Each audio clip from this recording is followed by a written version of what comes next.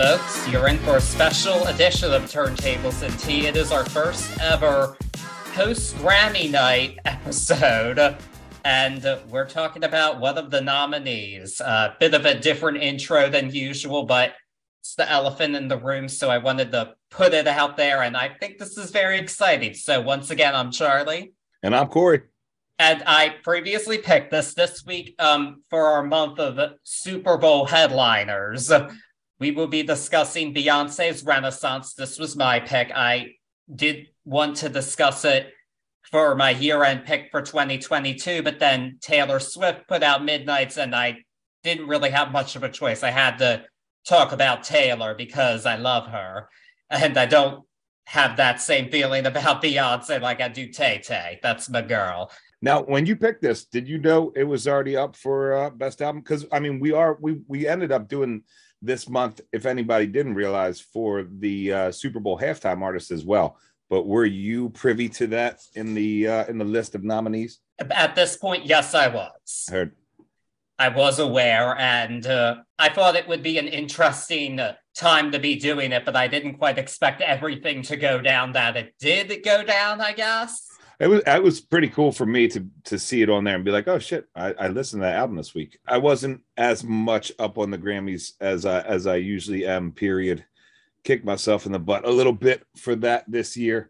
But also, and we'll get more into it, but I went into this Beyonce album not even knowing the Beyonce that I met in this album, and then went back and listened to the last two albums. And in all honesty, I wasn't expecting this Beyonce, which is cool. So to see her up for Best Album was another one of me being under a rock, so to speak, as far as Beyonce goes for the past couple of years. Yeah, so I haven't followed the Grammys as much as I used to, but my head did pop up this year to see these nominees because once again, Beyonce and Adele were nominated for Album of the Year. And the last time that happened, there was quite a bit of talk about it that we will address, but I was there for all of it. I remember it. That I can't remember the Grammys ever being so talked about in my lifetime as when Adele won for 25 over Beyonce's Lemonade. There was just so much talk over it, and I had the unpopular opinion in that regard, actually. I thought Adele deserved her award, but I was in the minority when it came to the internet. That was for certain in that case.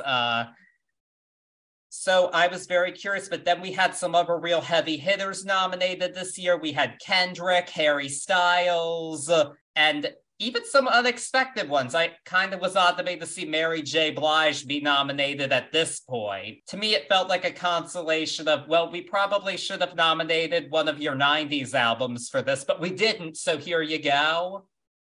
Heard. I didn't realize she had dropped an album, and I saw that, and I was like, all right, go on, Mary J.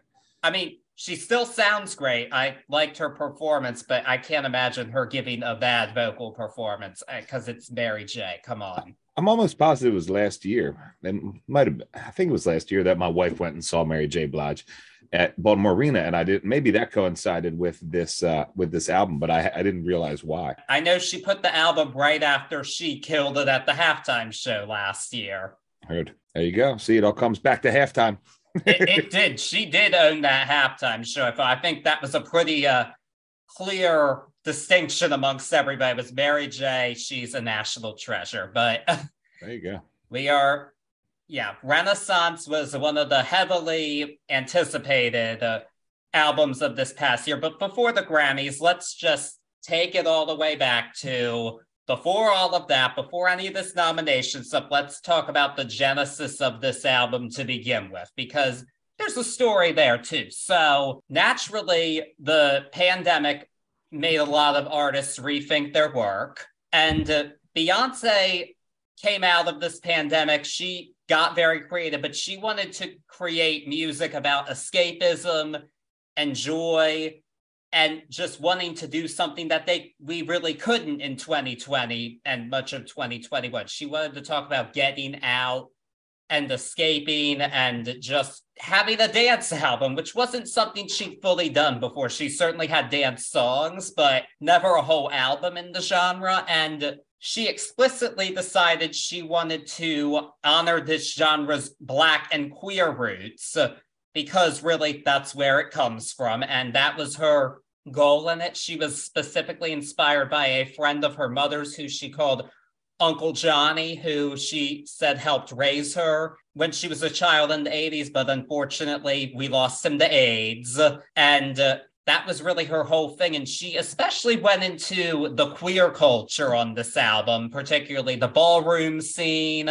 There's a lot of elements of like drag and camp on this album. She really wanted to do something different. And it was interesting because this was really the proper follow-up to the Lemonade album. There had been some projects in between. We got a live album from a Netflix documentary. There was the soundtrack she made for the live action Lion King, but this was the actual proper follow-up to 2016's Lemonade. So her first real album in 6 years, and the anticipation was high naturally for one of pop's biggest names to be really returning to it. And another interesting thing that she did this time was she's become known obviously for surprise dropping her albums. It's a technique others have used, but she went back to the traditional rollout with a lead single this time, and she created another highly critically acclaimed album and another one with very high streams and sales, unsurprisingly, debuted at #1. At the time, it was the second highest debut of the year behind only Harry's House, but later Taylor crushed them, of course, because she's Taylor Swift. But she really wanted to do something different, and naturally she was nominated for 9 Grammys. I'm curious, did you hear about this album's come up at all, really? Not really as far as the come up. I remember seeing the picture of the CD cover, not the one where she has the hat on, but the just her on the horse. Yes. I immediately thought of Lady Godiva, which I've read other people go to. It immediately struck me as that. I thought it was a strong album cover, but no, not as far as the come up goes. It was under my radar. I even said earlier, I'd been under a Beyonce rock, and that for me was a neat thing going into this album. Before we go any farther with the album, I couldn't find anybody use the words, but we talk about the words a lot, and we have with a couple of the artists lately. With all of those mindsets and real poignant pieces that she wanted to incorporate in this, would you consider this a concept album? Or I just, would, yes. Yeah, a concept album. Heard. I agree. I have to say that it was a very concept-driven album at the very least, and I would have to say that for me, it's a concept album. Yes. Even if the concept is just a dance album, but it's a lot more than that, as you just spoke of. And we'll talk a little bit more about the structure, because I think the structure is another strong concept of this album as well. But I was curious to see. I can't find anywhere this album being called a concept album. That's why I thought that was something that I'd touch on with you, but I have to agree. I definitely feel this is a concept album. That's been clear to me from the first listen. And a lot of that I do think has to do with its structure. Yeah. Because for those who don't know, this album is structured as a continuous DJ mix. So there are transitions in between every song. It's meant to really create this cohesive sound. There's a lot of different influences in it, but it falls under a general umbrella. And it is all coming together like a good DJ mix does. I mean, we'll touch on it more and more, but while we're talking about it, I got to say, as far as that concept, that part of the album, that continuous DJ, I think it crushes that way. In all honesty, if you want to do a dark drop on this, you could have dropped this in a club and the whole night could have went, and I bet you nobody would have known it was one full album, because it hits like that. And it was really pieced together quite well. Not getting ahead of us, but quite well. Oh, I completely agree. And I have to say, so Beyonce's been one of, if not the biggest pop stars of my lifetime. Heard. I mean, Destiny's Child's first album was released when I was a year old, and we've lived in a world with Beyonce ever since that. Yeah. So I don't know of a world that Beyonce hasn't been a figure in. And I have always found her to be very talented. Of course, she has a great voice, great dancing moves and all that. Not the best way to put it, but I've always acknowledged her talent, and her songs were hit or miss for me for a while. I felt there were ones that I really enjoyed. There were others that I didn't so much. But about 10 years ago, actually, when she did perform at the halftime show, I personally really noticed a change in the discourse surrounding Beyonce.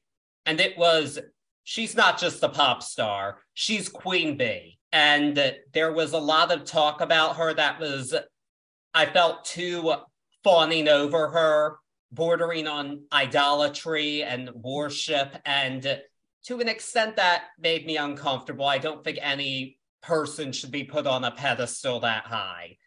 And it only increased with the 2 surprise albums that were very highly acclaimed. And they had songs I enjoyed on them, but there was just this discourse around her. I mean, when I would tell people I find Beyonce overrated, people would be so appalled, like, oh, how could you say that? Like, I was asked, like, have you seen the visual album? Like, so many people had to debate me on it, about saying that I found this woman to be overrated, and it just was on a level that I thought was ridiculous. And I feel like her PR team and the media just keeps going with that. And then her general attitude at times, it comes off as though, well, you're praising me, but I can't be bothered. I'm not going to be grateful for it. That is how she's come across to me at times. If someone disagrees, feel free to show me an example or let me know. But that's the impression that I've gotten from her. And I've just found something about her off-putting. I haven't been able to emotionally connect with her, I feel like. But my interest was piqued this time because I heard she was doing a dance album. I thought, well, that's a genre I like. And my buddy Felix, who you know, loved the lead single, Break My Soul. And when I first heard it, I thought, well, this is all right. But the more I heard it, the more I came to love it. And I eventually did sit down and listen to the album, and some of the same thoughts persisted, but I have more clear thoughts on it now, I would say. Yeah. As far as, real quick before we move on, do you feel like her stardom and the way people treat her, and you said borderline on worship or idolism, do you not feel like that's the case in a Cher sense, or in I'm not even speaking for you, or like a Madonna sense, or two-part question, okay? And the second part being, do you think that they are more receptive and it is cushioned by them being more humble or taken more humble? Well, all right. I think Cher and Madonna are both different sides of the same coin on this one. Heard. That's why I use them there together. Yeah, but there is a difference in between them and Beyonce in that I think that they have both faced far more detractors than Beyonce ever has, especially Cher. Really? Yes, because Cher has faced so many ups and downs through her career. Heard. And just a lot of people say, no, you can't do that, especially when it came to her acting. People said, no, you can't do it. You're a TV star. You don't have it in you. And she had to prove them wrong. And she has not always had the support of her major labels, of the industry. She's always seen herself as an outsider. Okay, that's a great point. And so, and she's open about this in interviews. She always says, I'm not the best at what I do. Heard. And she has never presented herself as infallible in any way. And I think that's part of why I connect with her, because she's going to do it anyway. Heard. But she's not perfect, and she doesn't see herself as this otherworldly being. Now, Madonna, on the other hand, definitely has narcissistic tendencies, to put it lightly, but she had a really tough come up of it. I feel like coming up, there were a lot of people saying, no, you're not talented enough. You don't look good enough. You don't have this in you. And she had to really work hard and come up through it and prove to people that she could do it. And it took time for her to do that. Beyonce, I feel like, always kind of had this machine of her father mostly behind her. Because she was in a group, and obviously her father being the manager of the group, he put his daughter at the forefront. There has always been this machine behind her. And I'm not saying she hasn't faced adversity in her life. I'm sure that she has, and I don't know her whole life. I can't speak on it. I'm not an expert on the woman, but there has always been an industry machine behind her. And then she marries one of the most successful people on the planet, Jay-Z, and that just escalates. There's always been a machine behind her that I'm sure at times has failed her and talked about her badly, but I don't think that she's had the come up in the way others have. At least that's not the impression that I'm under. Heard. But no, I was curious. And you know, bottom line there, you can see that the humility inside of the artist really means a lot to you. And I can see where you're coming from on it. I love to play devil's advocate on stuff like this because I find it fascinating. I love to hear the opinions. I would have to agree with you, as from what I know of Beyonce, especially back then. I would have to agree. You're very correct in the fact that she had at the very least, a very supportive system, if not inside of a grooming system from an early standpoint in life. Yeah, of course, you know, she's seen her shit. I might disagree, and this is for another time, but I think Jay-Z more married into her than she married into Jay-Z. I think that was more of a transition for him. I don't know who got more out of it as far as the machine, but I always took it as Jay-Z sort of toning it down and respecting that system because he was infatuated with her.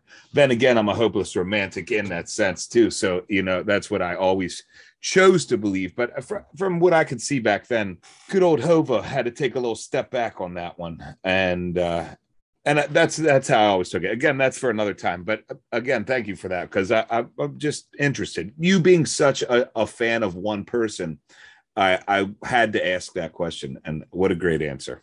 Yes. And in the case of Jay-Z, I see what you're saying. But at the same time, I do think that by the time they married in 2008, he was the more established star and taken seriously as like a all-time hip-hop great. Beyonce was still kind of, in a way, I think, on her way up to be considered a legend like she is now. That's a good point too. Jay-Z was I won't say he was done by any sense, but he had reached a pinnacle inside of his career that Beyonce might not have at that point yet, or hadn't at that point yet. I totally agree with you there. No, she hadn't. And getting back to Renaissance, some would say this is a pinnacle. Some have said this is her best album. As a concept album, it's tough. And again, I go back to, I'll tell you right now, where Beyonce was in my head when I sat down to this, and I'll say this at the risk of sounding foolish, but she was in a stasis of all the single ladies in my head. That is Beyonce for me, you know, or the last real piece of Beyonce that had stuck with me. Now, you know, people are going to be like, what are you talking about? You listen to the albums, talk about them. But this, you know, it wasn't in my wheelhouse. I've always respected her as a star, but that's where she was in my head. So listening to this album, and I listened to the last two previous albums as well, just because I was doing a dive, and I was actually pretty surprised of how much I'd missed of it. I don't know if you can say this is the best Beyonce album. It's an insane album, but it's a concept album. So can you really say, like, that's a huge undertaking to say that this is her best album? Okay. You know?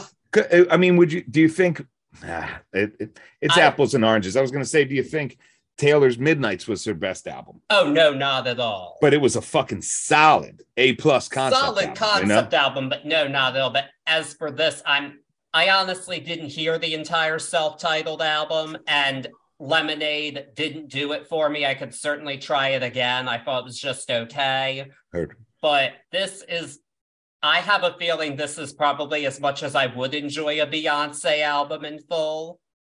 Heard. Just considering my own feelings about the artist. And I don't think it's entirely ignorant of you to say that Single Ladies was where she was for you, because that was really the last time she was a full-on pop star making hits. She hasn't as much with these last things. I don't think it was really her aim. I grew up with her, you know what I'm saying? Like, yeah, I remember from Destiny's Child on to that, her career inside of there. Yeah. It's a far cry from what I hear here. And it was a blow to the head. Like, holy, what? No, these songs, the singles here have been her biggest pop hits in a long, long time, actually. Heard that. And I think that's saying something. And some of that has to do with the sound of the album, certainly. But, oh boy, we've been going on for a while here. Well, I mean, there's a lot to talk about on this album. And it's not going to be a clear cookie cutter podcast for us tonight because there's so much. This album, I'll go out, and one of the ones that I thought of while I was listening to it, this album is almost like at points like a crowded dance floor, and I'll use that analogy here because there's so much on this album. There's so many people on this album. There's so many thought processes on this album. There's so many call outs on this album that it can get crowded. Especially in conversation. Yeah. Especially in conversation on it, period. So this ain't going to be a cookie cutter episode, everybody, but we got a lot of interesting stuff to talk about. Oh, yes, we do. And at this point, I'm ready to dive in and go track by track before we debate whether or not, before we debate its award worthiness. I'm just kind of ready to dive in and talk about these 16 songs done as a continuous DJ mix that are Renaissance. Well, before we start, I'm going to say one quote I found that I'd like everybody to keep in their head while we listen to this, and it was Robin Mowat of OK Players. An intergenerational musical exchange that landed like a cultural comet. Tag that, poke that up there, put it on the board, because it's a very awesome way to sum up all the craziness that we're about to get into. Yeah, because there's a lot. So fasten your seatbelts. We've got a lot to do here with Renaissance. 16 whole songs of this. So let's go. Let's do it.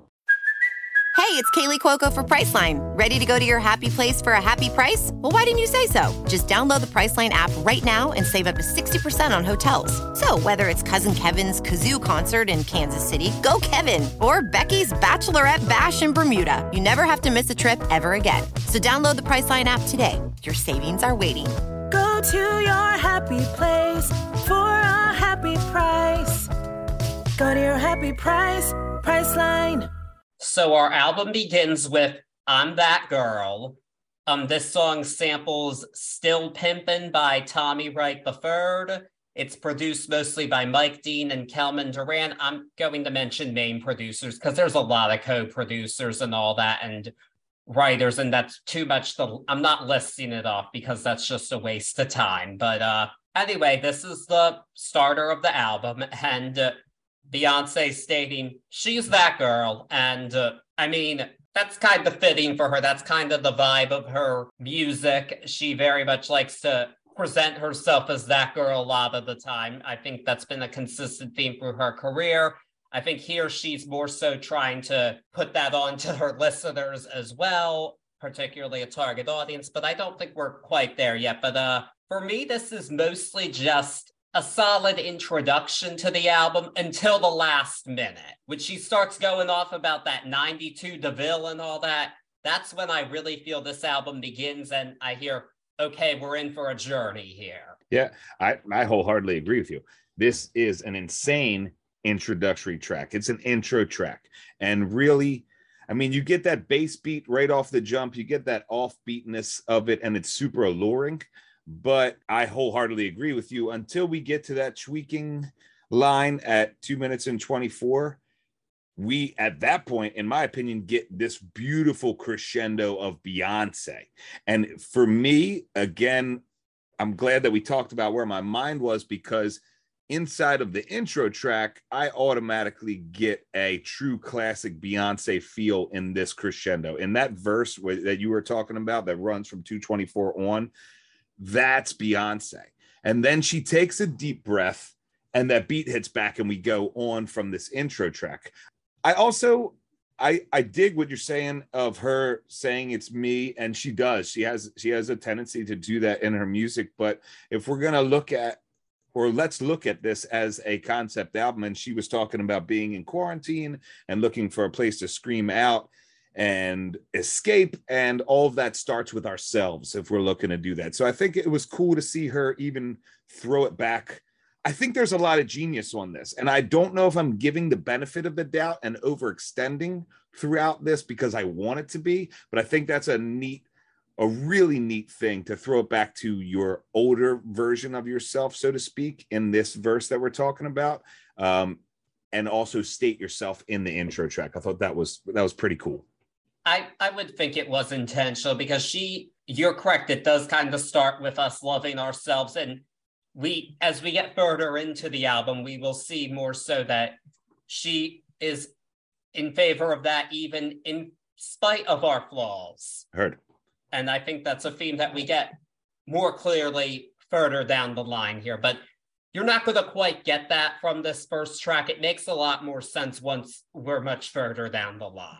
It does. I think. But we get a really nice transition to our second song, Cozy, which, again, right here even, I think the first track is more in clear because she's talking about how she's comfortable with who she is. She's cozy with who she is, comfortable in her skin.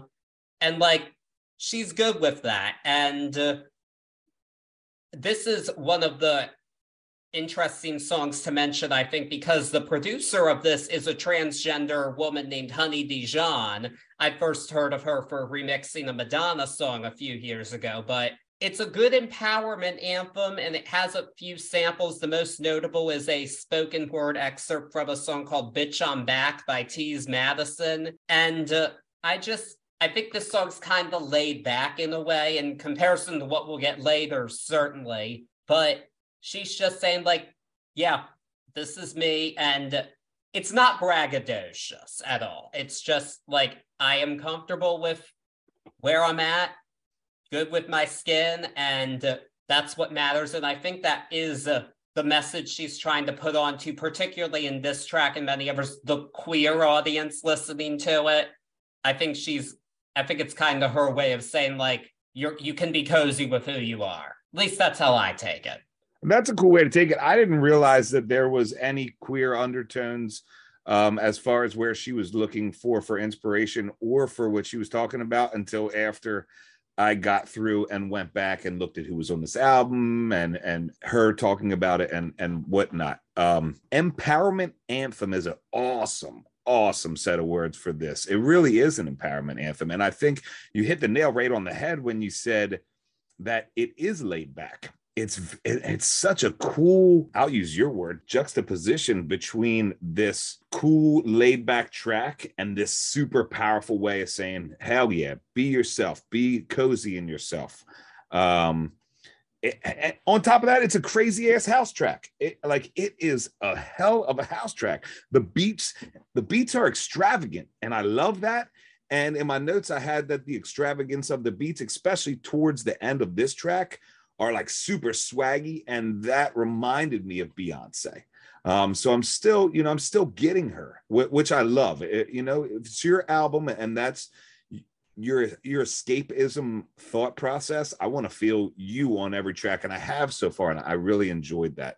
And of course, this is the first realization for me, not knowing that here we go on a wild nonstop ride, where I had to be like, holy shit, are we on track number 2? Okay. Oh, wow. That's how we're going to do this, Beyonce. We're going to do a full on straight segued album. I love it. Let's go. I really enjoyed that. My one line in this that I'm curious about, and who knows if it's real, but she says, I suggest you don't fuck with my sis. And I automatically thought of her sister beating up Jay-Z in that fucking elevator. So I forgot about that until right now. So I always wondered, every time I listen to the song, I was like, I wonder if she's talking about that moment. But that's just one of my crazy thoughts as I went through this. All in all, cozy second track, great way to come in. I enjoyed this track. So did I. First listen, it was a bit for me, but the more I've heard it, the more I've come to like it. But the next song was an immediate grabber for me on the first listen. We get a transition. That's cool. And we are into our third track, the song that infamously has 24 credited writers, Alien Superstar. I first heard of a song having 24 writers because Diane Warren, songwriter extraordinaire, tweeted, how does a song have 24 writers? And of course, certain people got upset about it. She kind of has a point, I'm not gonna lie, but it's because this song has so many samples in it. And despite all these samples, it all comes together so beautifully. I absolutely love this song. So the most noticeable sample, I didn't even fully realize it at first because she switches it up so much, is the interpolation of I'm Too Sexy by Right Said Fred, but it becomes I'm Too Classy. And love that energy. She's not just, no, we're not just saying I'm too sexy, I'm too classy. I am it. And this song, she actually is taking on the role of like the MC of one of these drag ballroom shows, like Crystal, Champagne on the bar, whatever it is, kinda. And I just love the overall message of this. She's not just saying, I'm too classy, it's unique, that's what you are, alien superstar. And I really resonate with that because I know in my life there have been many times that I've just felt different from everybody.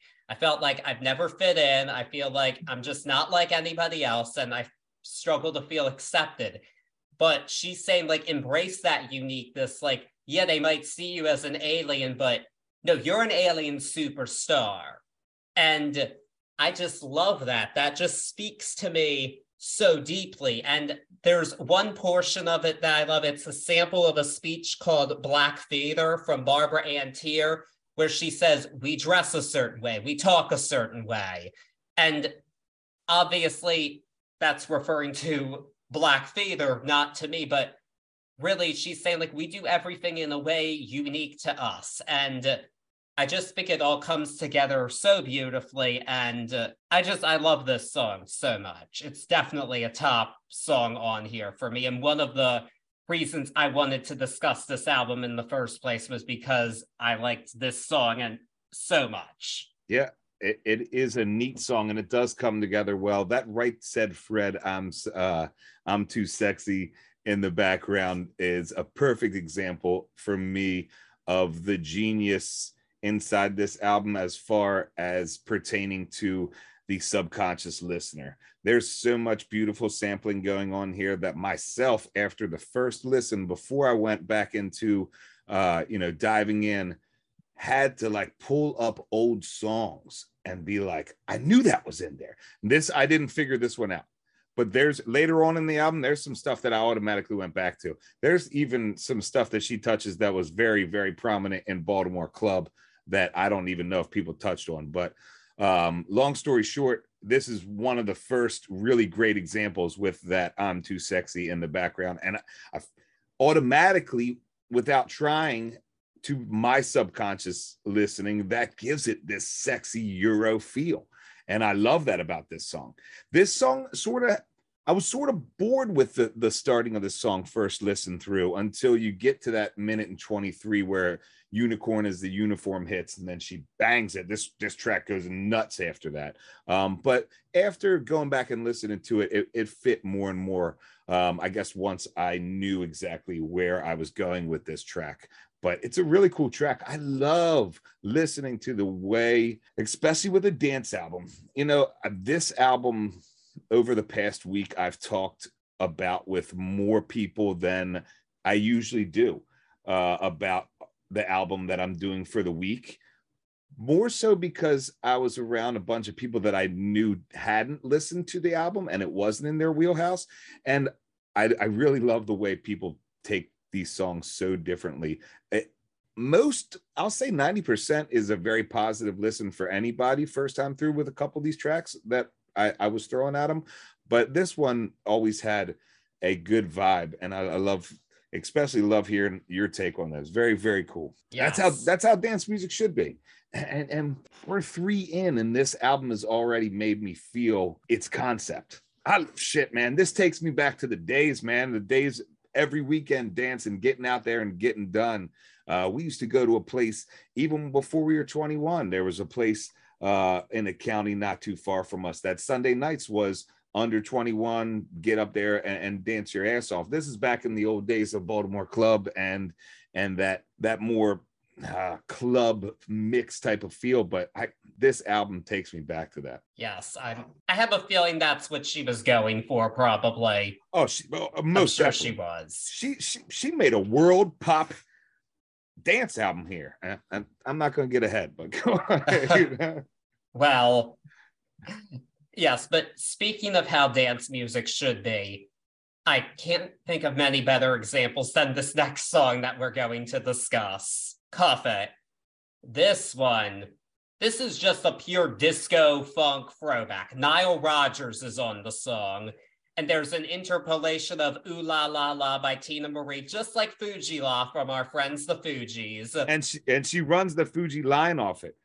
Ooh La La La, that's the way that I sound, and I can't remember the end of her shit, but that's real. Yes, and it's really cool because she kind of continues the vibe of the last song by still mentioning the space elements, like bet you'll see stars, bet you'll find out like this intergalactic stuff. I love that we're continuing that, but it's still its own unique song and stands on its own. It is just so fun and catchy, and Michael Wood of the LA Times described the song as ebullient disco fantasia, and that just says it right there. That's this song. It's an amazing dance song, and I never get sick of it. This was one of my most played songs of 2022, and it will be this year too. I just adore this song. It's so fun and uplifting. It's just, I want to go where nobody's been. Have you ever had fun like this? This is pure escapist fun and just one of the best pure carefree dance pop songs I've heard in a long time. That's an understatement. This song is that shit. Yes. I mean, straight up and down. You want to talk about timeless? She has a classic on her hands. I don't care who you are. You want to talk about being under a rock? I'm out here this week putting this up like it's the goddamn single of the week, and people are like, dude, this is all over the radio. We've heard this a million times. I'm like, no. Where did you put this up at? All over the place. I was at parties for a couple husbands that we get together and do like a Christmas thing. Even I put it up to Jess, and she was like, I've showed you this song before. I was like, no, you haven't. She was like, we've listened to this song before. Yeah, like, I would know if I listened to this song because it's so great. Yes, this is the second single from the album, and it was pretty immediately the album track that got the most attention. It charted the highest of the non-lead single songs, and it's become a top 10 hit. So yes, this is a hit, and this did very rightfully win Best R&B Song at the Grammys. It did. And somebody pointed out, this is lovely to think too, this gave Tina Marie her first Grammy, albeit posthumously, and that's a wonderful thing too, because Tina Marie is great. We'll have to discuss her one day on here more in depth, but... Yeah, that's the second time her name's come up, and I thought you were going to touch it. I'm glad you touched it on this. I had to. Another time, though, you want to know you got gold on your hands? When Nile Rodgers walks into the studio, his own words, and says, I did it in one take, and nobody even said anything, and we were all just like, yep, there it is. Like, that's how you know. I mean, I didn't even know he was in this. Here's my first listen notes. Party anthem, ! Daft Punk vibes. Yeah. Beautiful West Coast sound. Horns give that funkability to it, and the vocal harmonies are so unique and insane. Disco is back with an ! And then at 3:09, we start to get that heavy beat that phases out into the next track.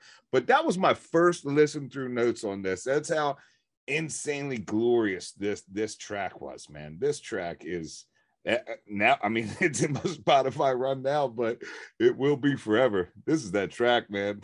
I don't say that often, but you're right there with it, like, in a long time. I mean, Get Lucky might be the last time I heard something that was that on point that it automatically resonated with me to like smile ear to ear. That might have been the last time that I can remember that a pop song really was like, oh, that's amazing. Cuff it. Yeah. This is, I mean, for me, this is a bit more recent, but the first since like 2020, and that's a while, I think, for me. So heard. This is everything we've said it is and more. Yeah.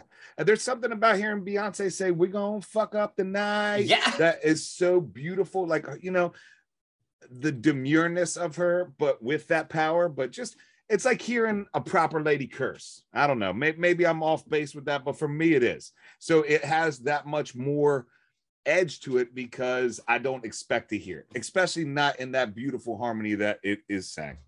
Oh, no, it's a brilliant juxtaposition. This is that song. And it's definitely a good question of how do we follow this up. And it doesn't really follow with a full song. It follows with an interlude of sorts called Energy. This features Beam. This one shook me a bit the first time because this is very much explicitly political. She made it sound as if this was not going to be a political album. And she mentions voting out 45s. And when I heard the line, because them Karens just turned into terrorists, I jumped back. I was like, what did she just say? Like, oh my goodness. But like, I knew exactly what she was referring to. Of course, we've seen that in this society recently, and it's horrible that that's ever happened. But she made a point. But yeah, I've always really enjoyed this. Is just a nice transition, and we do need a bit of a calm down after Cuff It and going into the next song. But I want to touch on something else. So this song, like several on the album, was the subject of a bit of controversy. Originally, this song featured an interpolation of Milkshake by Khalees. And Beyonce did get permission from the Neptunes to use it, but not Khalees, because Khalees did not write the song, but Khalees raised a fit about it on Twitter, and the interpolation was removed. Like my milkshake brings all the boys to the yard. Something similar to that, yes. Okay, but that's the song that we're talking about here? Yes. Heard. But I'm just gonna say something. There's a few songs here that had these controversies. I mean, even Alien Superstar with Diane Warren making the tweet, and Right Said Fred apparently didn't like that she used it at first, but then they were okay with it. I have no doubt in my mind that Beyonce has great PR people, but all these, why are like 5 songs on the album controversial? It just seems a bit manufactured to me. See, I would have to say that it might be the other side where it's everybody trying to get on this train, whether they have a right to be on the train or not, and they become controversial tracks because they want to bitch about it. And that's just me on that. I don't know. I'm not sure. Well, my only question is, I mean, admittedly, Beyonce's more provocative than some of the other major artists out there, but why specifically this? Why not? I mean, the 2 albums that had bigger debuts, I didn't hear 5 different songs on the album causing controversy. That's all I'm saying. Yeah. Well, I mean, that could be said the same way that I was saying it too. You know, it's like, it's that big that people want to get on it. The other shit flew not as high on the radar, so it didn't get as many of the latchers on, whether justified or unjustified.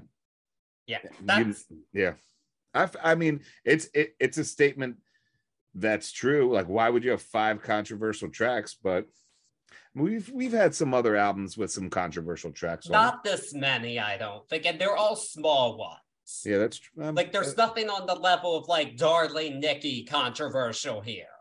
They're small ones. Heard. That's kind of my point I'm trying to make here. But enough about that. We're gonna move on to the next song, which is the lead single from this album.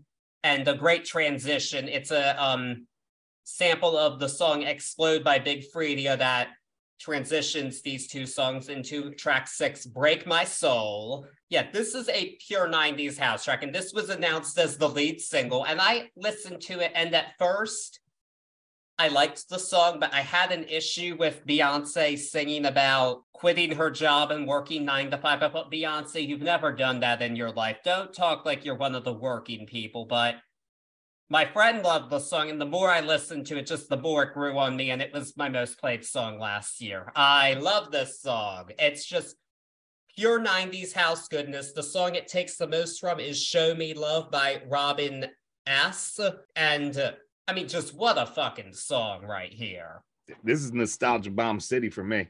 I mean, this shit hit off, and it was Groove is in the Heart in my, like era in my brain. I talked about the Baltimore club aspect earlier. Show Me Love, inside of it, automatically screamed Baltimore club to me, because that doom, doobity boom, boom, boom, boom, doobity boom, boom, boom. That's just something that is rooted in my childhood, in my musical adolescence, and it's super deep in the Baltimore club run back then. This song is a hot song, man. I love this song too, man. It's so many throwback styles in this crowded. I go back to that crowded dance floor feel, but that was in my notes. This is when I felt that feeling. This really cleans that up here. This is a very clean track from the 90s, and we almost, maybe even, I'll go as far as saying this is a little bit of a palate cleanser on this heavier world beat album. Where we get into that really clear 90s keyboard loops in this one. This is definitely a nostalgia bomb, but I jam on this song hard.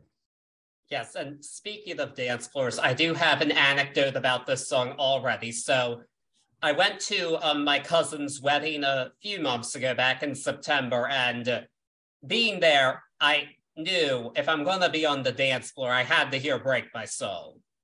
It had to happen. And I went up multiple times to make sure it got played. And sure enough, it did. And my relatives did not join me in dancing on it because they didn't get it, I guess. But the folks I did know, they were right there with it with this one, as they should be. It's Break My Soul. And I told my mother the name of the song. She thought, oh my. I said, no, it's nice. It's You Won't Break My Soul.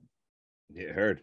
Another thing, and that's perfect because you're talking about in a live setting and a DJ rocking this out. We go all the way through this album until this point. We even go back to where we touched about the 24 writing credits. But this, and especially here for me, is really where the bell rung for me on this one. We go back to that concept of this nonstop dance floor concept. All of these artists, all these samples, all these thoughts really mimic to me the old school DJ's album crate and the mass of tools that DJ had to spin together and use to create these awesome experiences. And I so far we've been on, or in my opinion, we've been on a really awesome dance experience, and it's just really reminiscent of that like old school DJ feel, and I love it. I completely agree. And before we move on, I do want to talk about going into this whole old school vibe. There have obviously been several remixes of this song released, but there's one in particular I want to touch on. It is called the Queen's Remix. And this remix actually contains excerpts of another classic 90s house track, Vogue by Madonna. No shit. And that's just so perfect with this concept because that's a song based on the whole queer ballroom scene. That's where she got the idea from.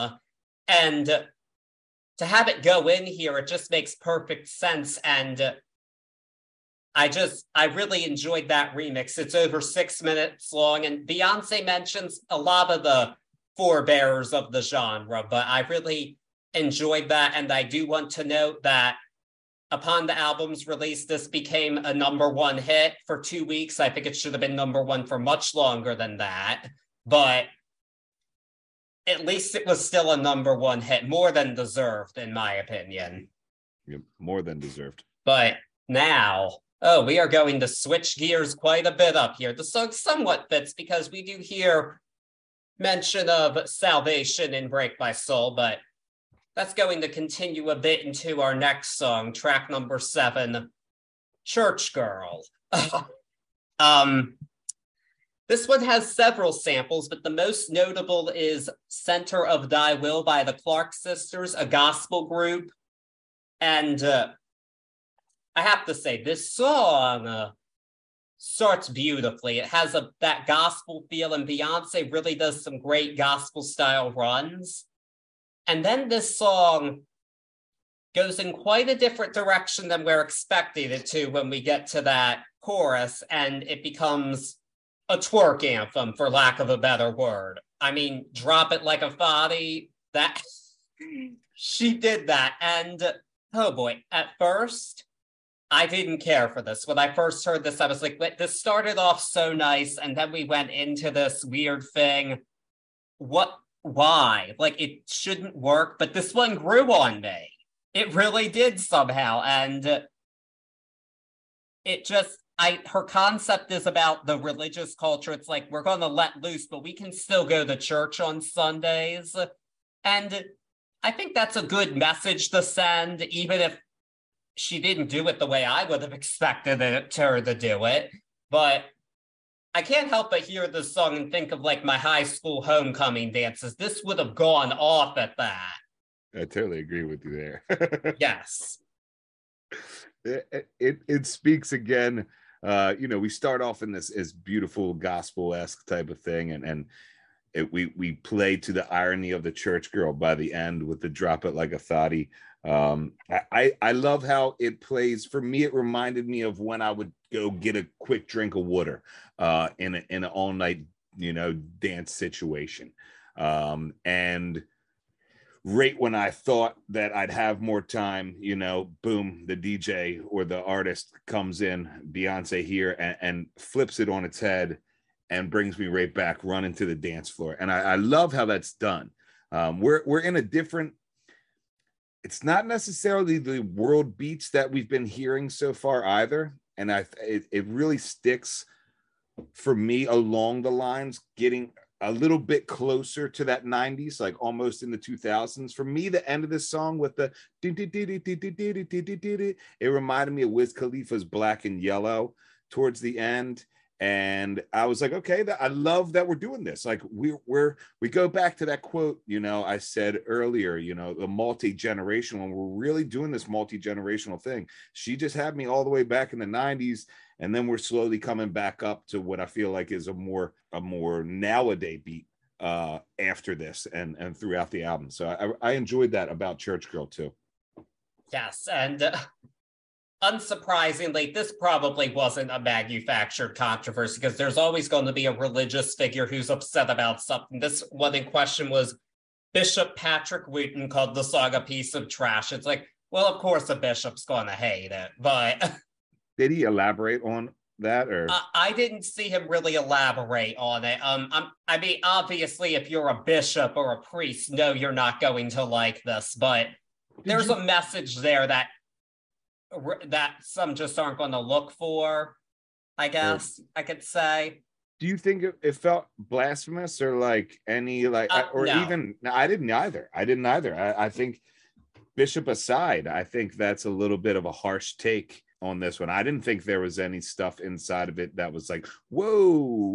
We're talking about the church here. See, that's kind of part of my thing. Like, some of this just doesn't seem all real to me because I hear the song and I'm thinking, you really have to look hard to find something blasphemous here, right. I think. And right.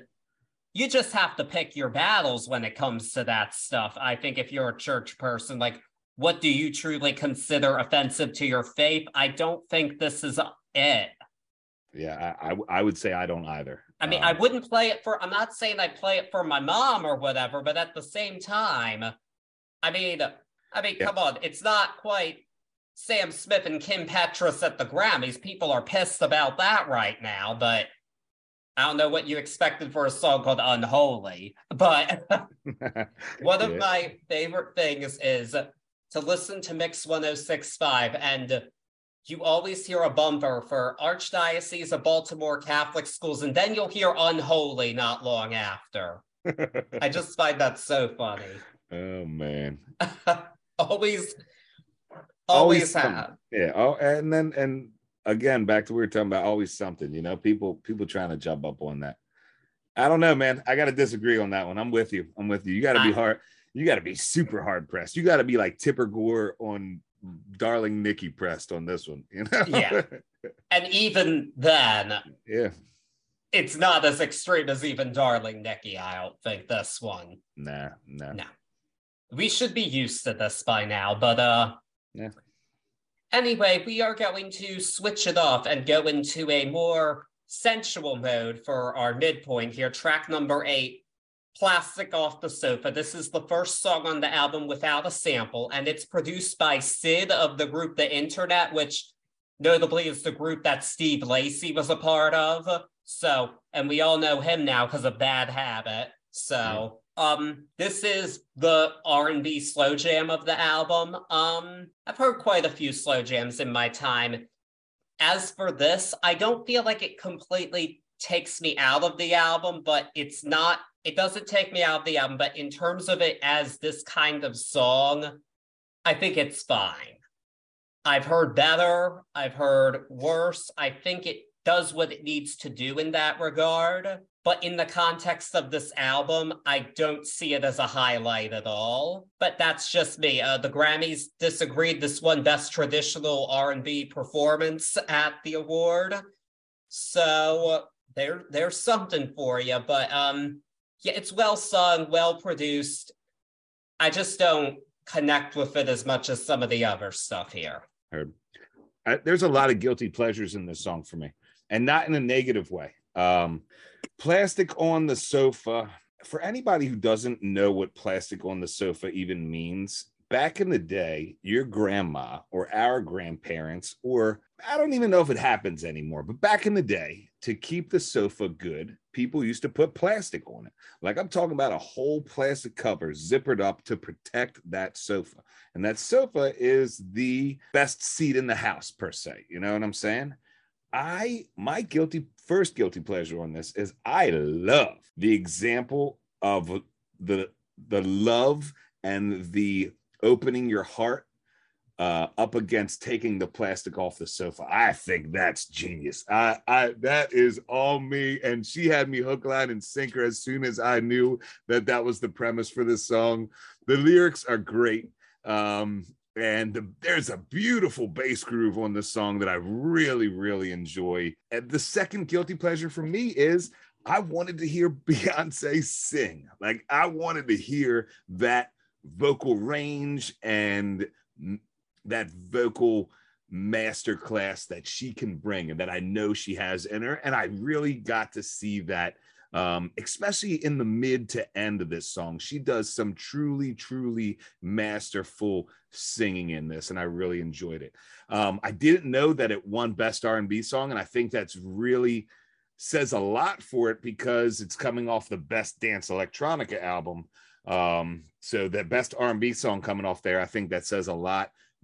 I'm with you to this song almost didn't fit on this album. Very close. Now, don't get me wrong, they made it fit here, but like you said, it was the only track so far that has even made me stop fantasizing about the dance floor for a second.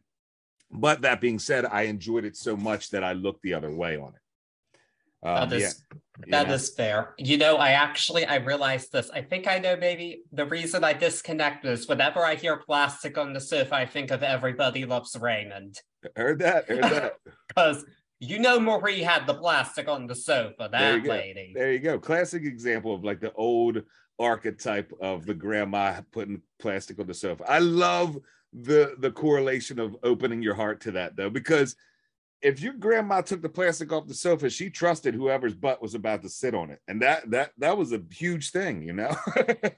I don't think my grandma took the plastic off the sofa for me. So but I think it's a genius way to get your point across on the opening of the heart.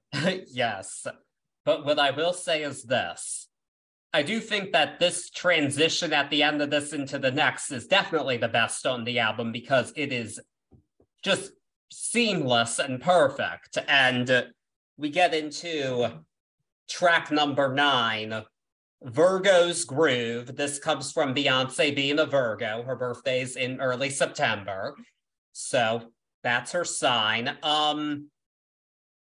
Oh, this song. So this is kind of like a combo of both a slow jam and a disco song, and it works beautifully. And as for her vocals, I think this one has the best vocal performance of her on the album, because there's just so many harmonies and parts to her performance, and it's powerful, it's seductive, it's everything that it needs to be for this song.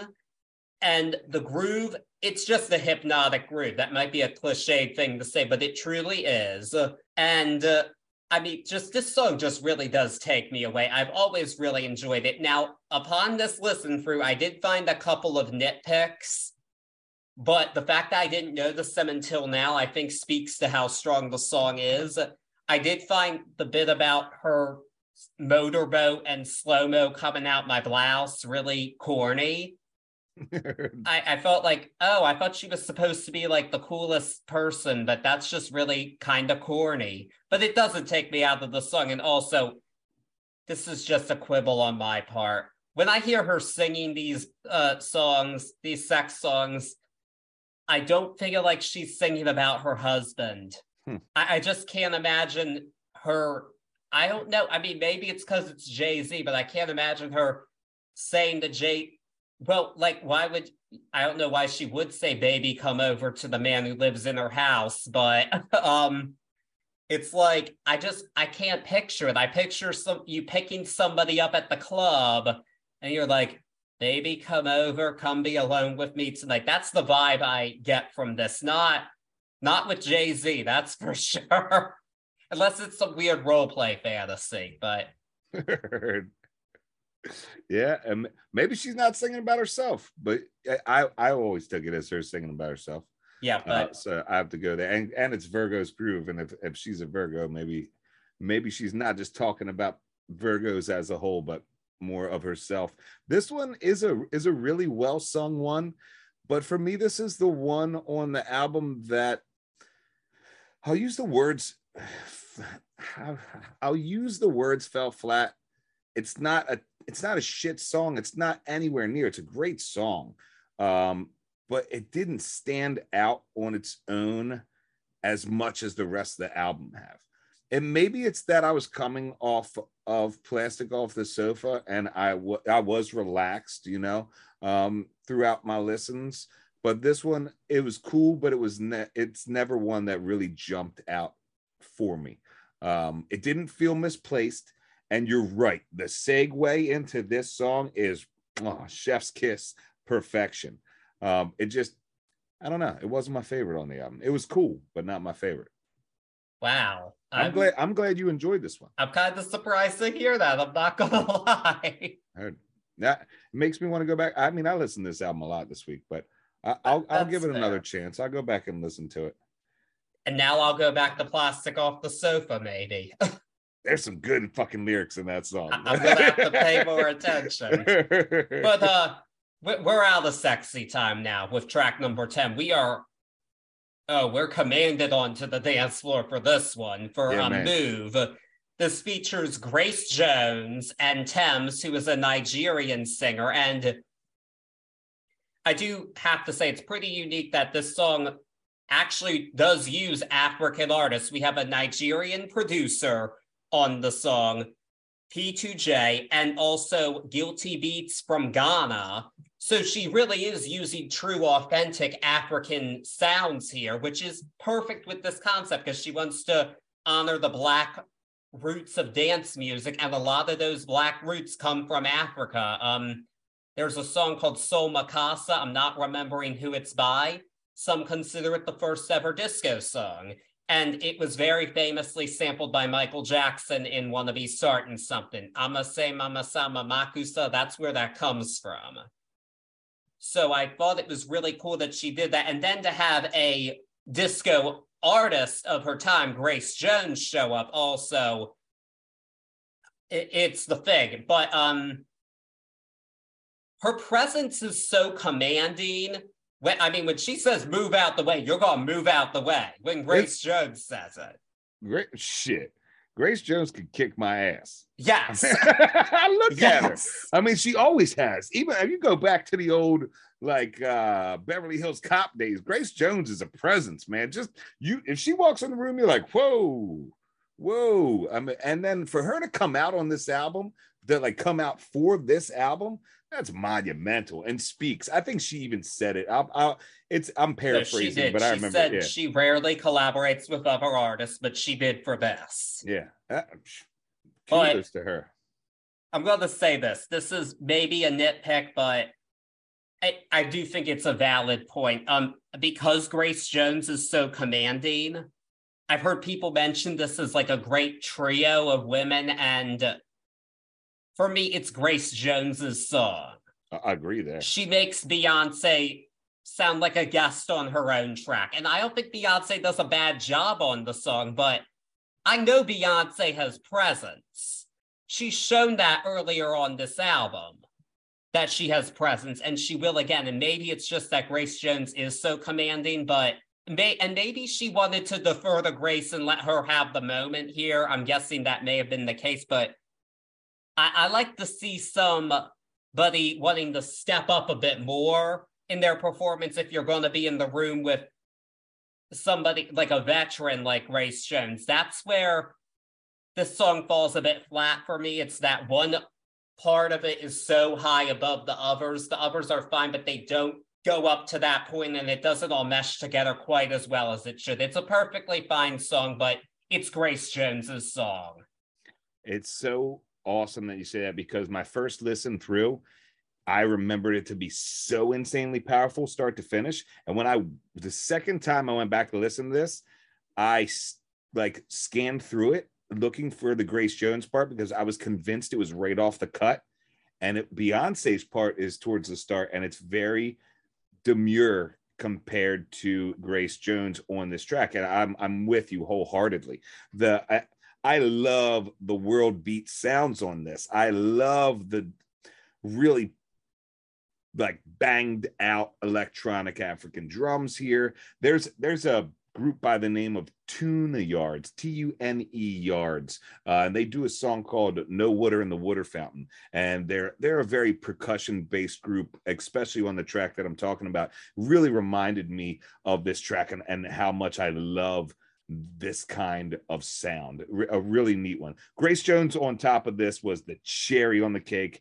We're going to talk about it in the next track, but there is a performance by Beyonce on the next track that if it could have been on this track with Grace Jones, I think it would have fucking killed.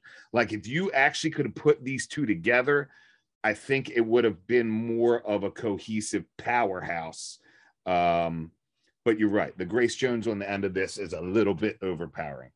No, and you're absolutely right. I mentioned I know Beyonce has presence because of the next song precisely, which is Heated. And credit-wise, this one is one of the co-writers on this is actually Drake. Heard. And some of his producers are working on it as well. And I'm just going to say now, the rest of the song, it's perfectly fine, but it's the outro that elevates it. Beyonce goes off. She takes on the whole MC vibe. She's just going off. I mean, she says, Uncle Johnny made my dress that cheap spandex. She looks a mess. My favorite part of it's actually when she says, flip, flop, the ass bitch. Yeah. I wasn't convinced it was her. That's how powerful it was. It doesn't sound like her. Because they put her through the process, not the process. They put her through the effect of almost like screaming out of a megaphone. Yep. And I love that. And then she harnesses her inner, oh man, I don't even know what to call it. Inner, Jamaican screaming dance hall, power. She is that bad bitch by the end of this song, crazy. And that's what I say, if you put that up with Grace Jones from Move and on the same track, whoo, that might almost be too much power. But kudos to Beyonce on this one, because I literally was convinced that it was someone else. I went back, listened to it a bunch, and I was like, damn, girl, that is some powerful ass shit. I love the way they did her on that track. It's a cool track, but you're right. Until she hits off, that really is the track for me. On number 11, Heated. Like without that, track sort of falls short. But with that, I mean, not with that. That is the track. Like, shoot, fan me off right now, because that shit is wild, man. She kills it. That's that bad bitch Beyonce. And I love that. I thought that was awesome.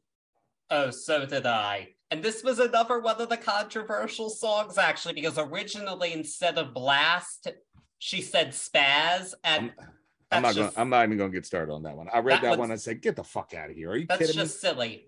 Lizzo had to change the song for using it too. It's like, that's not what they fucking meant. Come on.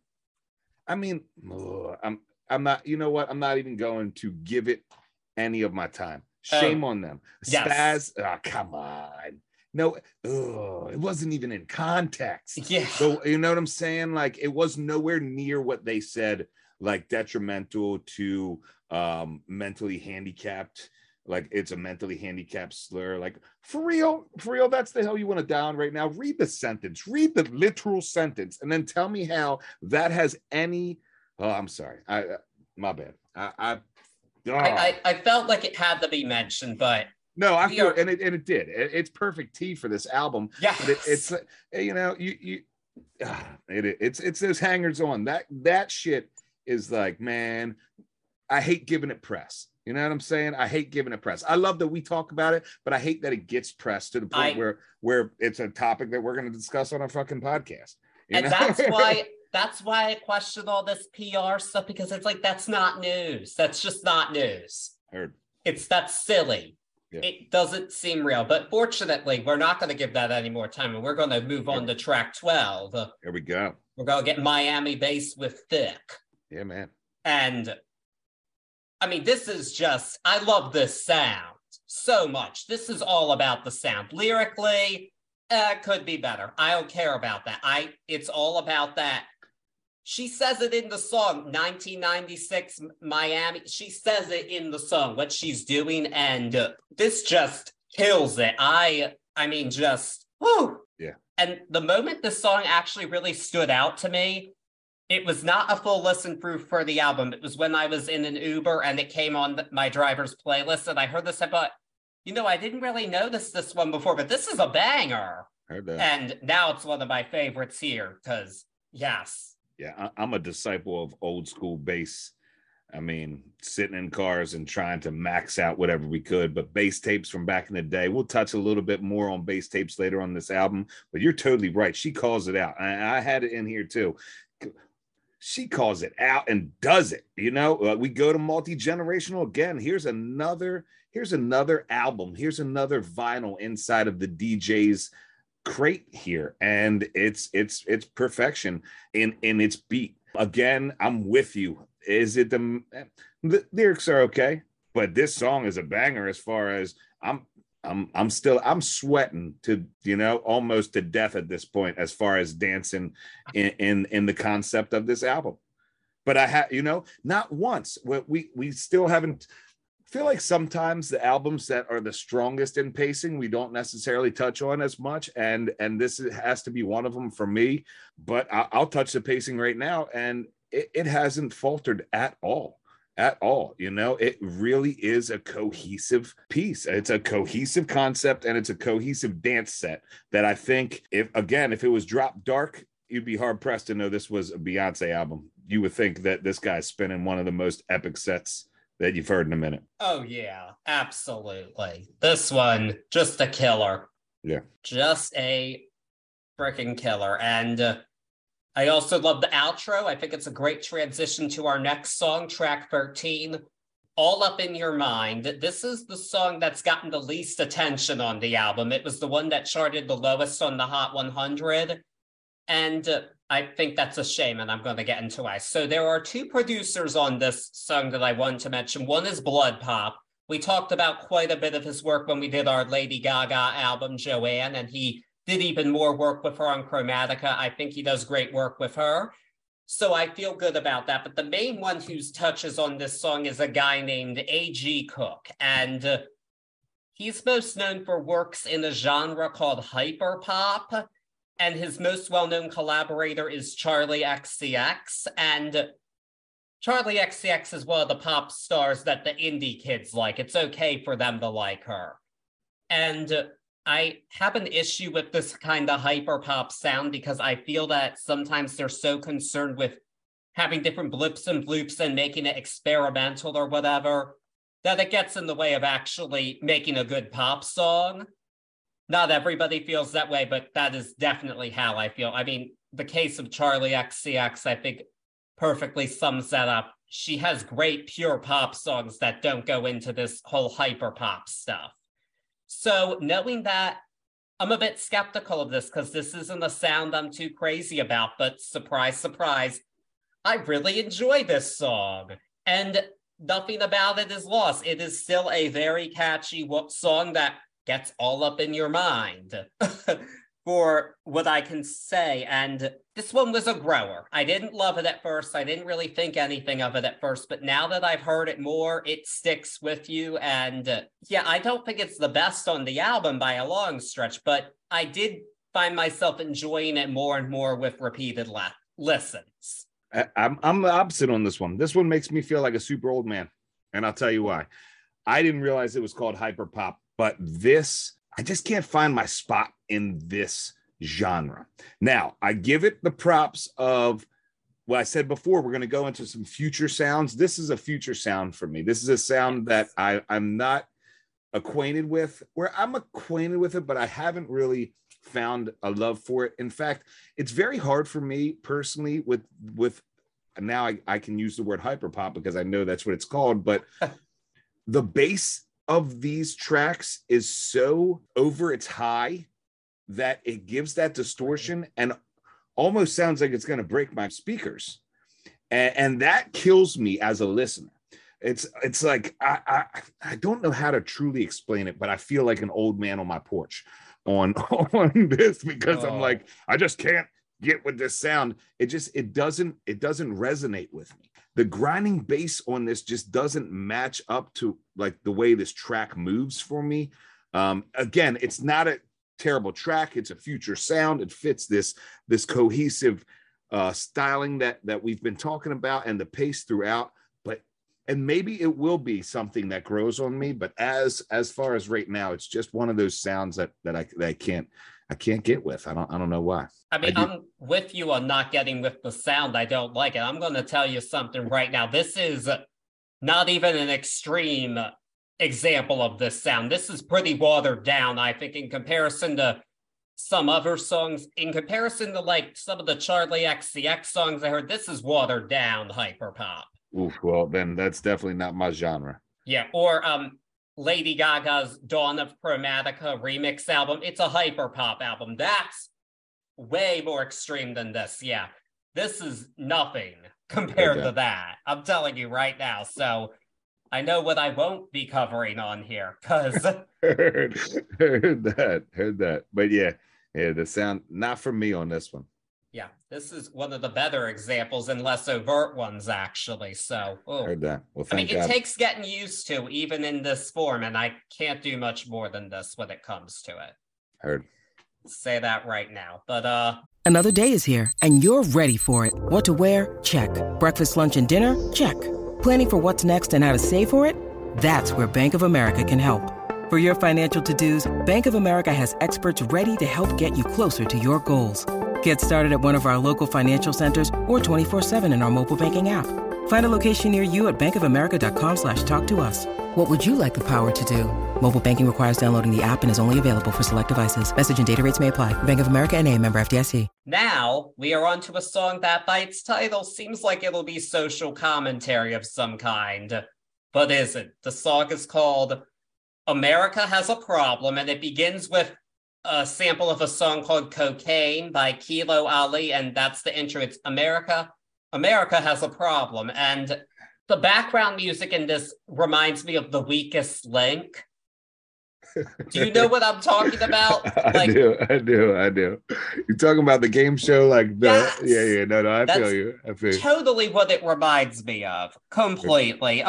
That's my favorite part of this one. So this is definitely the gun to the head least favorite for me because it's she's talking about drugs, but she's comparing herself to drugs because she's just so addictive. And I don't see how that's empowering for anybody but Beyonce. And this is my issue with her at times, because she's like, yes, I'm that bitch. I'm untouchable.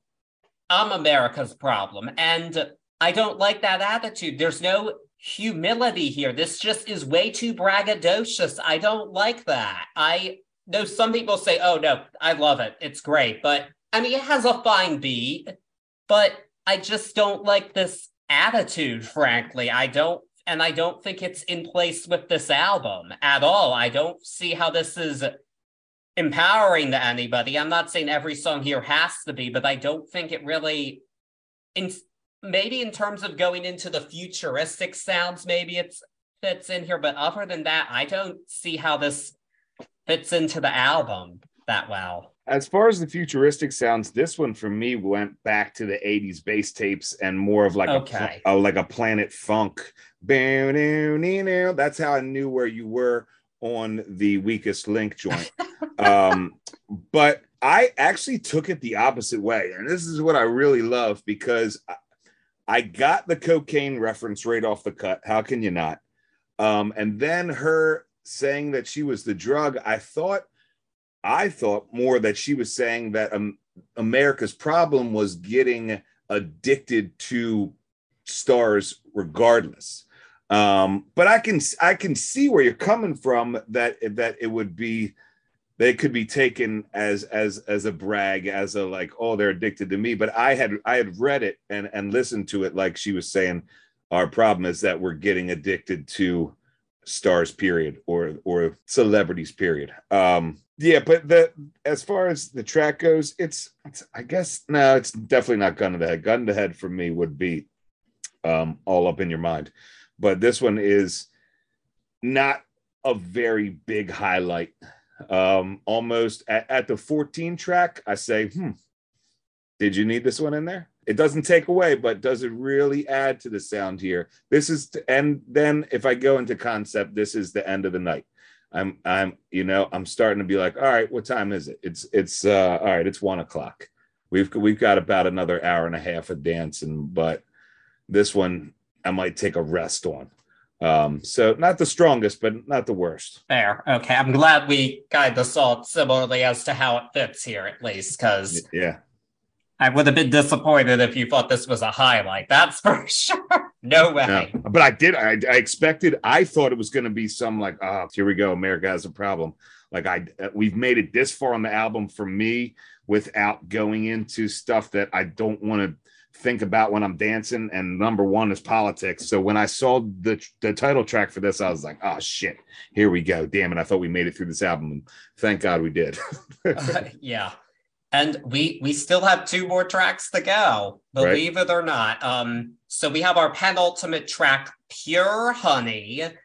This one samples a few different songs. One is Miss Honey by Moi Renee, Feels Like by Mike Q, and Kevin G's Prodigy, and the song by a guy named Kevin Aviance that has a title I'm not going to repeat because it's a really bad word that is actually offensive to some, so I'm not going to say it. Look it up if you're inclined, but don't want to offend our women listeners. Don't want to do it, possibly.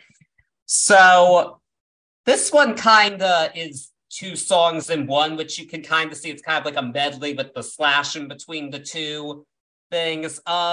This is, I'll say this now, this is definitely the most overtly drag gay song here, I think. With the samples, I feel like this very much leans into that drag culture, and it's not one I'm the most familiar with at all.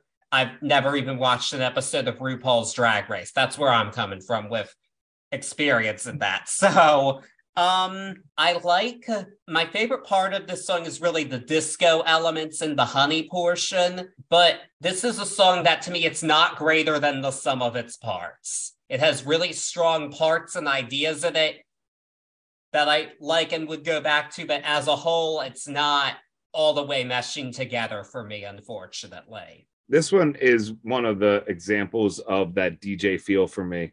In fact, one of the original notes I had for my first listen is spin that shit, because it it just seems like, it definitely is two different songs, or at the very least, two distinct different ideas that we are mixing together ultimately on this full track. I mean, we start off with a dirty drum and bass, and then we transition into, I'm even going to say, like a Michael Jackson-esque jam. I can say it. That really takes us on the way out of this track. I really like the second half of this track the most. Same. And I mean, I dig the whole track, but I think the second half of this track is my favorite part, and I definitely dig it. I got yummy with an exclamation point in my notes too on this one, because it was fun listening to the way they used that word and went down with it. I like this track, especially at this point in the album. It was a bright note close to the end. I can see where you're coming from, and I do think it's a good transition into the full-on disco that we get to close the album off, which is Summer Renaissance. It's a reworking of I Feel Love, which is one of the most famous disco songs ever. Donna Summer and Giorgio Moroder at their peak, arguably. I mean, I think this is a strong closer for the album. I enjoy it. It definitely gets me moving. My criticism, if I have one of this, I have to say this. You used a foolproof sample. The I Feel Love sample, it's overused, but it's foolproof. You can't go wrong with it. And in a way that makes it hard to look at this objectively. This has kind of had to grow on me a bit on its own terms outside of the sample. But I don't know, to me, it's a bit too married to its sample. And that's not a bad thing because you're coming from such a strong source. But at the same time, I'm still kind of figuring out how does this stand on its own outside of it. I think it's going to take me more listens to get to that point with me for this one. But I do think that it's a really strong closer and definitely gives off that end of the night club vibe for me. End of the night club vibe is the perfect way to put this. And I'm with you on that, because for me, this is the whole album revisited. And just like a perfect end of the night, end cap of a set, you're really going to go back and touch everything that was super hot throughout the night. A really great ender for this album.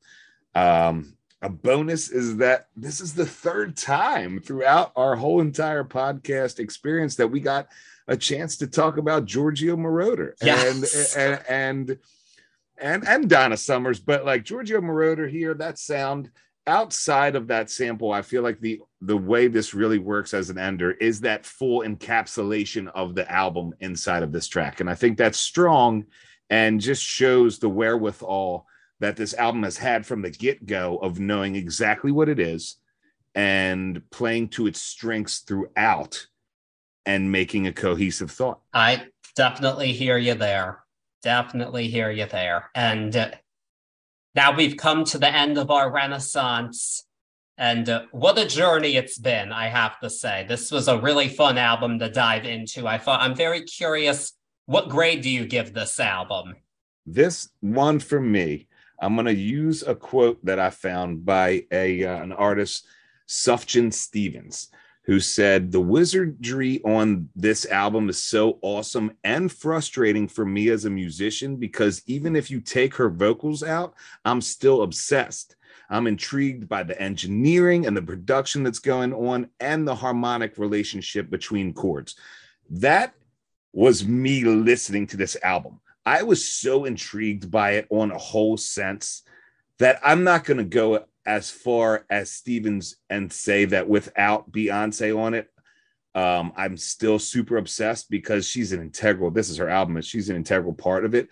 But it was a very, very awesome album as a musician and as an objective listener. And on that note, alongside of all of the beauty throughout this album and its concept as a whole, I give it an A. All right. I'm going to have to go for now. This could change. This is one that's had to grow on me, but I'm A-. Just because there are a couple songs that I think aren't greater than the sum of their parts. Just for me, and a couple fillers too, but overall, I completely agree with what you said, and it truly is an impressive concept album. This is a full, complete album. It is a journey through dance music, through these roots that she's chosen to look at for us. And I just have so much respect for her. And it was bold of her to do this. This is a world famous star who sells out stadiums. And she did this bold sound that nobody expected her to do. And she could have just played it safe and not done it, but she didn't. And I have so much respect for her for that. Yeah. And now we're at the point where it's time to address that big elephant in the room about the Grammys. I'm ready to at this point. So, what's your favorite track before we hit the Grammys? Okay. I'm going to say Cuff It. I'm with you. I'm with you. It was very tough on this one, though. It was. But Cuff It is a classic, I think. Already a classic. Yep. But but that all being said, so yes, we both are on the same page that this is a really strong album and a complete beautiful concept. And with the Grammy nominations announced, I think a lot of people were thinking this album's so acclaimed, people love it, she's going to win Album of the Year. It seemed like it was time, and there had been so much controversy over her losing for both the self-titled and Lemonade. I mean, the Lemonade one, Adele pretty much spent her whole speech talking about how much she loved Beyonce and Lemonade. That was her speech. And there was so much flack over it and people calling it racist. And I just thought, yeah, Beyonce is going to win this year. And she walked out of the night winning more Grammys than any artist in history. She did not win this award. This award ended up going to Harry Styles and his third album, Harry's House. And watching it, my heart did sink a little bit. I like Harry Styles. I think Harry's House is a good album. But this is such a complete, beautiful concept that even in the moments of this album that I don't fully love, I have to respect it at least. And that's why this felt like such a disappointment to me for it to not win this Album of the Year award. I know it's just an award. It's not an indicator of true greatness completely, but I did feel a lot of disappointment upon it. And that's no disrespect to Harry Styles. It just is what it is. I have to ask you, though, with it being a concept and it being such a strong forward dance album concept, do you not feel that it was more akin to the award that it won as far as being Best Dance Electronic Album of the Year?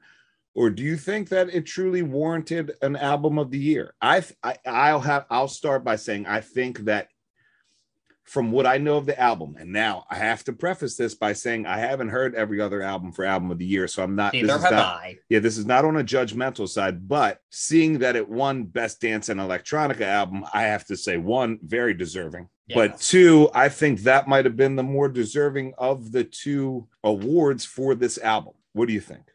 I think that's a fair point. However, her winning that award, it kind of almost felt like a technicality because you see the other nominations, none of them had the profile or acclaim of this album. I saw the nominees. It's like, yeah, obviously that's going to win.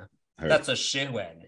That's just like almost a formality. It's like, oh, you have to submit the album for a category before you, in addition to Album of the Year, you have to do that. And no, this isn't an R&B album. It's not a pop album. Dance is the category for it. And it rightfully won that award. And I thought she gave a beautiful and humble speech. And she thanked the people that mattered. She thanked her Uncle Johnny, who's with us in spirit, according to her, and her family. And she was emotional doing it. And I felt that it was very real. She seemed genuinely moved to have won the award. And you could tell that she, in that moment, really put her heart and soul into this album and really wanted it. But the continuing narrative with this Grammy situation is the fact that Beyonce has continually won these category awards. But she's been nominated for the Big Four awards a total of 18 times, and she's only won one time.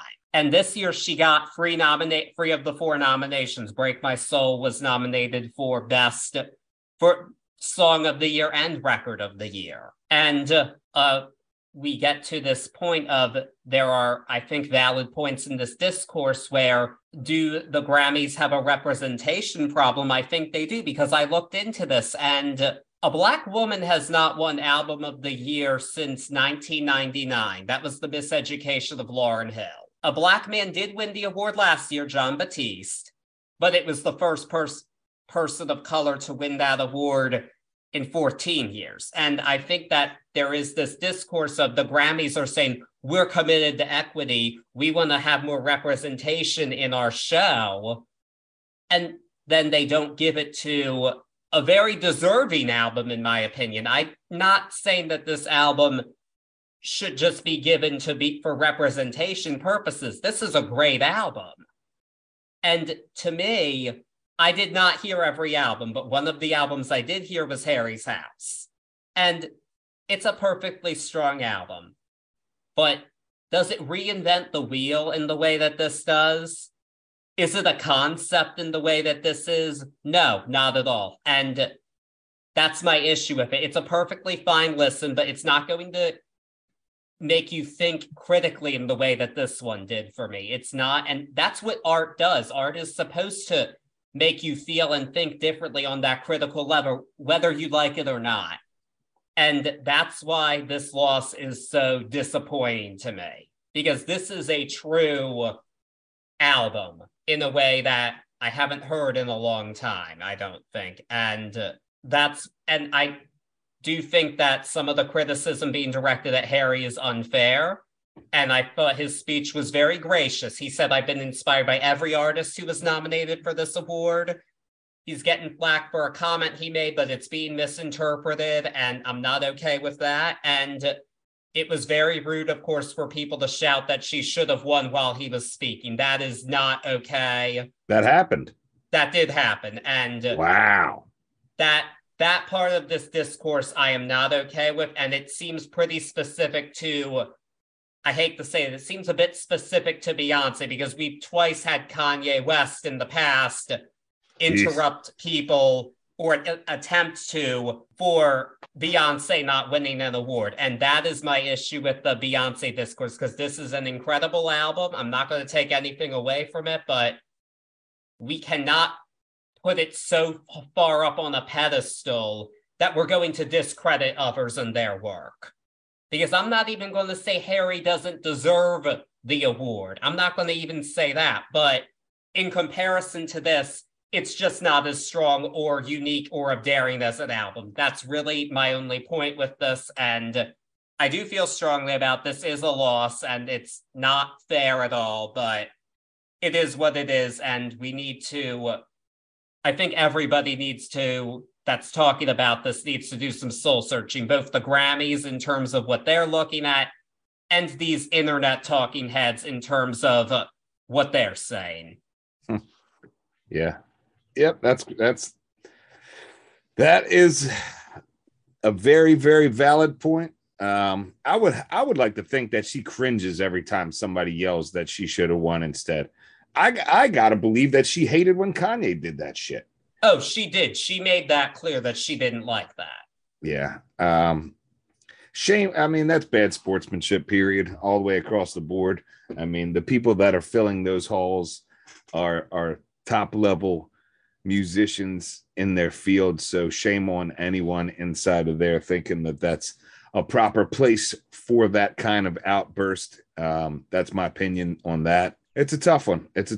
I know you dove into it. As far as the representation goes, I am not versed enough to speak on that, but it's something very interesting, something that I will look into. And if that's the case, hopefully it changes, because there is no place for that inside of our world either. I completely agree. And a lot of it does have to do with the fact that hip hop's not my go-to genre, but it is a big part of our musical landscape. And I think only one or two hip hop albums have ever won Album of the Year. And that's just not reflective of our culture. Yeah, but I mean, back then you had different shows that were focusing solely on that genre, you know. Well, this is true, but none of them have had the prestige of the Grammys. Yeah, Source Awards probably the closest. Fair. Yeah, man. Ooh, that's shit. That's an episode right there. I'd love to talk about that for 7-8 hours. That's real. Yeah, there's a lot to dive into. I'm looking in at, and it's very interesting to me. I think there's some valid points being raised, but we also need to show some respect and not put down other people for winning an award. That'd be a really cool roundtable discussion with some guests. I completely agree. That would be a super awesome one. I'm very interested in doing that, actually. I really would like to, in the future, dive more into these topics, because this one really got me thinking a lot about what this means for our culture. Yeah, that'd be cool. I'd love to do that. I'm very interested in doing that at some point down the road, but it's not going to be next week because we have an album suggestion that fits this theme. There we go. We're back to the Super Bowl halftime. Yes, Here we are. go. And it is the woman who will be headlining at this year's show, Rihanna. Her first performance in 5 years. She is returning to the stage. So that will definitely get some people talking, because another one of the big pop stars of this century for sure. Oh, I can't wait to see her. Yes. And but unfortunately, my friend from Virginia, Jill Bechtel, one of the best supporters of this podcast, suggested a while ago that we discuss her monumental 2007 album, Good Girl Gone Bad, which really was the album where Rihanna became the force that she is to this day. That was really the true breakthrough where she became a household name that you will always remember. And I'm very interested in looking back at this one. We're going to be going back to the 2007, 2008, and I'm looking forward to it. I think it'll be a fun one. It's one I haven't listened to all the way through in a while, so I'm curious to see how it holds up. Let's get at it. Thank you, Jill. It's definitely one I don't think I've ever listened to all the way through, but I love me some Rihanna, so let's check it out. Who doesn't? Especially then, I loved Rihanna. Hell yeah. Or a bit after, more accurately, but we'll get into that. But until then, just stay tuned for that, and follow us wherever you're listening to us. Spotify, Apple Podcasts, we're on all of them. And also follow on Facebook and Instagram at Turntables and Tea Podcasts for updates on newest episodes. Lots of good stuff. Thank you for doing this one with me. I think this was one of our best episodes yet. I had a lot of fun doing this one. This is great. I like I said, I always enjoyed Beyonce. I was in a little bit of a stasis with her, but I say thank you to her as well for giving us this romp through all types of generations and genres here. It was a cool one. I agree with you. One of my favorites. Definitely. So until then, we'll see you under the umbrellas. That's the best Good Girl Gone Bad reference I can think of. There you go. Ella. Peace.